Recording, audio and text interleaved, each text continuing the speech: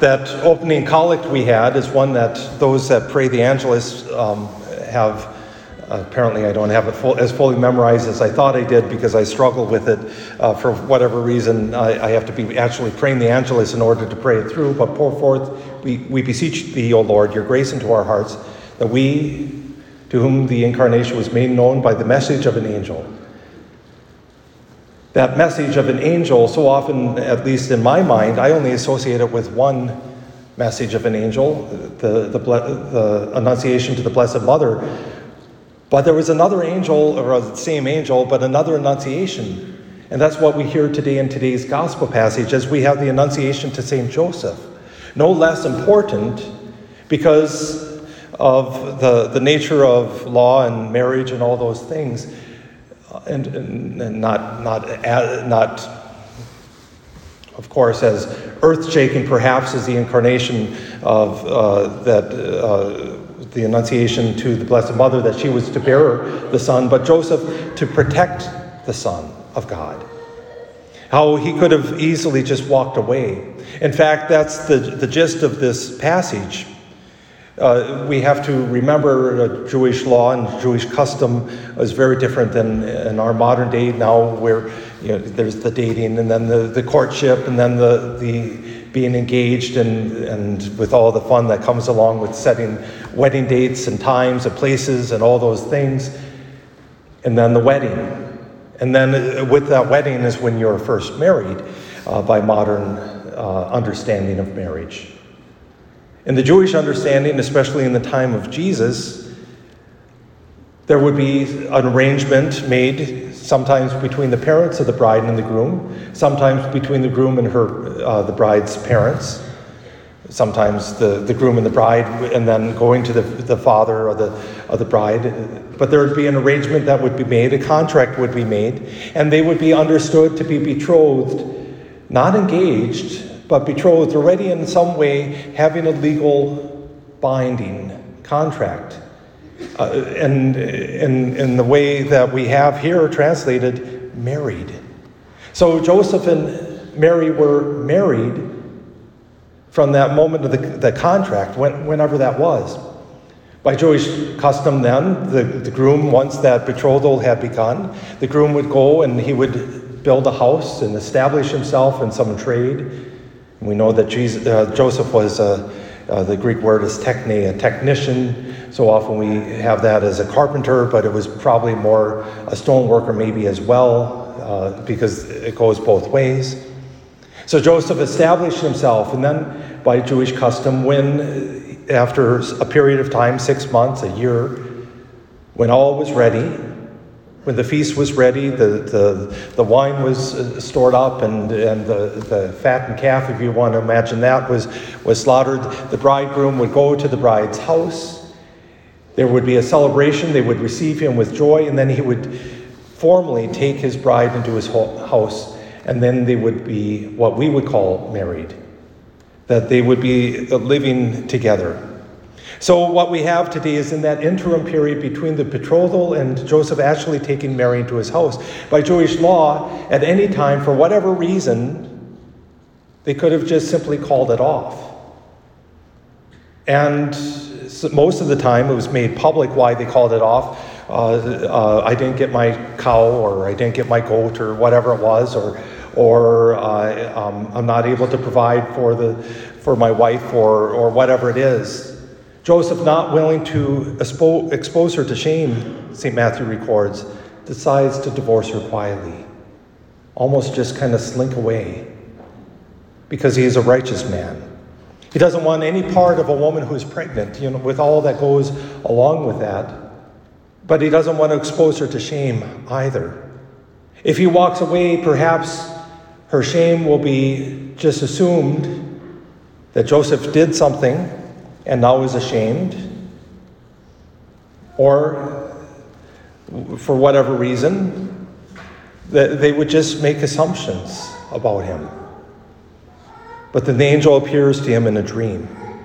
Now, as I said a few weeks ago when we began the Gospel of St. Matthew in the cycle, I said St. Matthew is written to the Jewish people, of whom there were Sadducees, those who do not believe in angels or demons or things beyond the first 5 books of the Bible.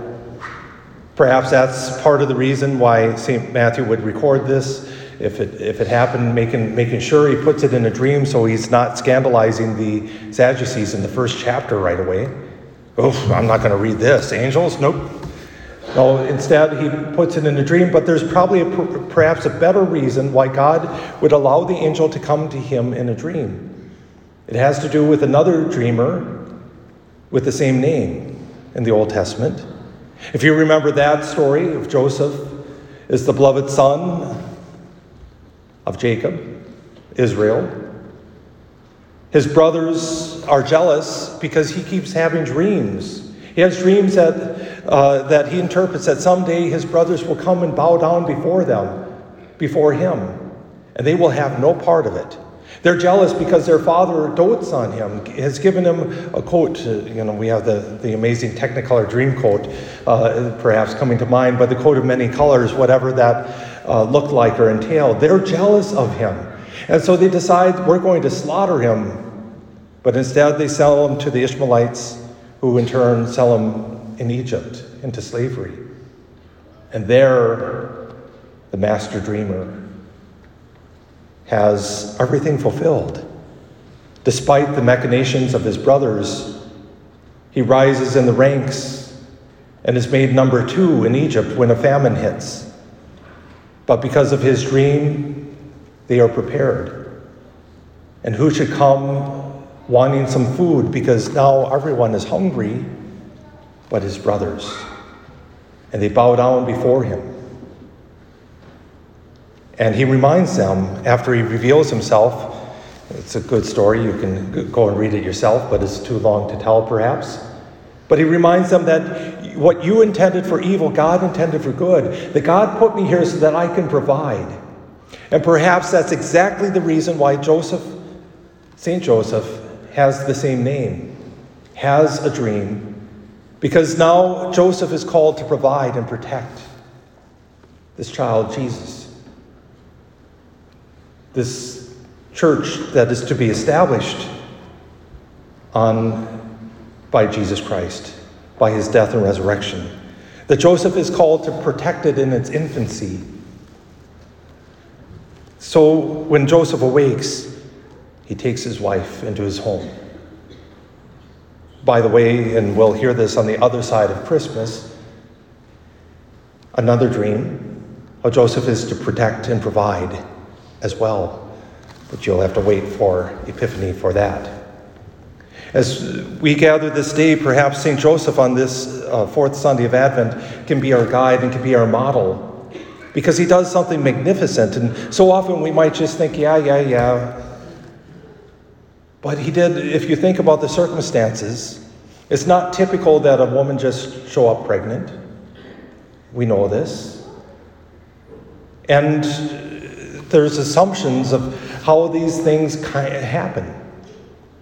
But Joseph, as a man of faith, takes his wife into his home despite everything, or because of the message of an angel, that it is the incarnation, that it is Jesus Christ by the power of the Holy Spirit who has come upon her. And he's given this message that we hear in today's first reading, the message of the prophet Isaiah. Now, I have to admit, every time we have this message, I kind of giggle, because Ahaz, if you read just that portion, you think, well, this is great. Ahaz, I'm not going to tempt the Lord. His son, he follows the commandments. He's not going to test the Lord.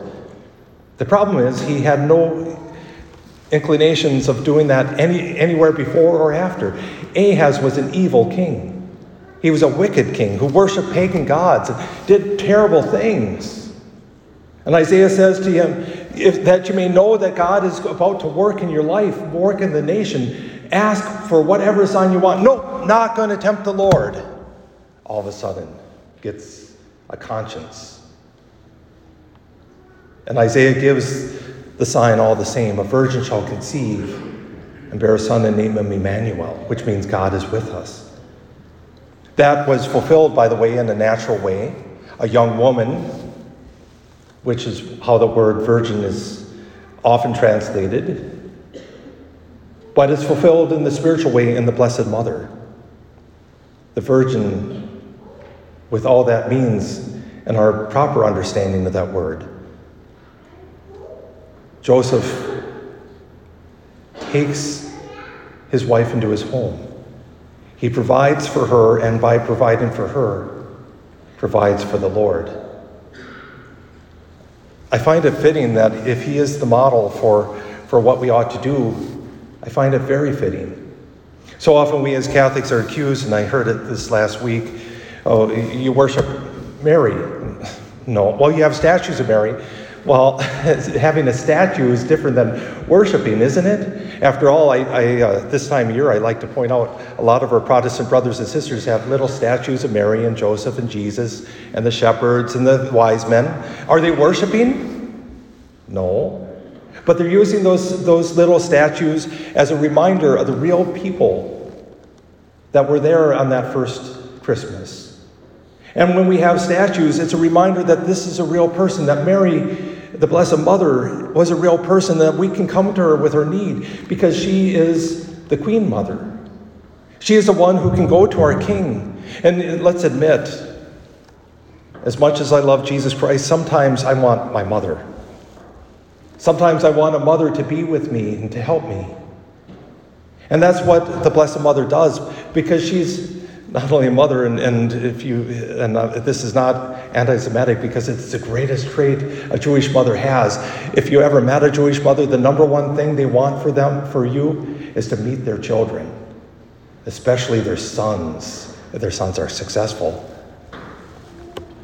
The Blessed Mother has the most successful Jewish son there ever was. Jesus Christ, the Son of God. She wants us to encounter him. And if she wants us to encounter him, Joseph wants us to encounter her so that we encounter his son, his foster son. As we come this day, we ask the Lord to help us to do what Joseph did, to provide in our hearts a place for Mary and a place for her son. In this last days of Advent, that we can provide that place. As important as it is to get our houses all prepared for Christmas and putting up the trees and the nativity creche and the lights and all the decorations, to prepare the cards and the food and the candy and the cookies and all these things, it's much more important to prepare our hearts, to find a place where the Blessed Mother can dwell, to take her into our lives. Because when we take her, she brings her son. It's not that we're opposed, of course, to the son coming directly, but the Blessed Mother, in her love, guarantees she will not let us not experience her son. As we come this day, we ask Joseph to help us to provide that place. We ask the Blessed Mother to bring us to her son. And we ask her son, Jesus, to bring us salvation.